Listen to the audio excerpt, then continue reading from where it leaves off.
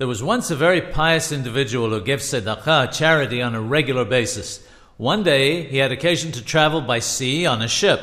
While they were at sea, a strong wind came and the ship sank. Who witnessed this event?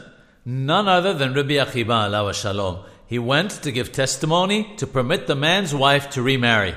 Before he got a chance, the man who was supposed to be drowned came and stood before them.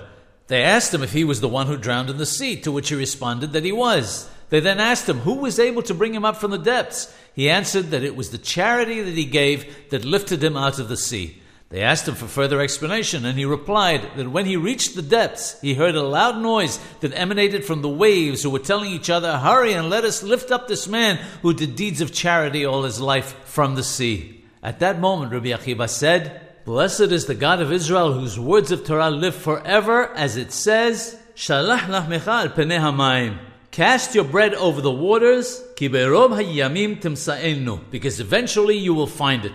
And also, Tzedakah tasil mamaweth, charity will save from death."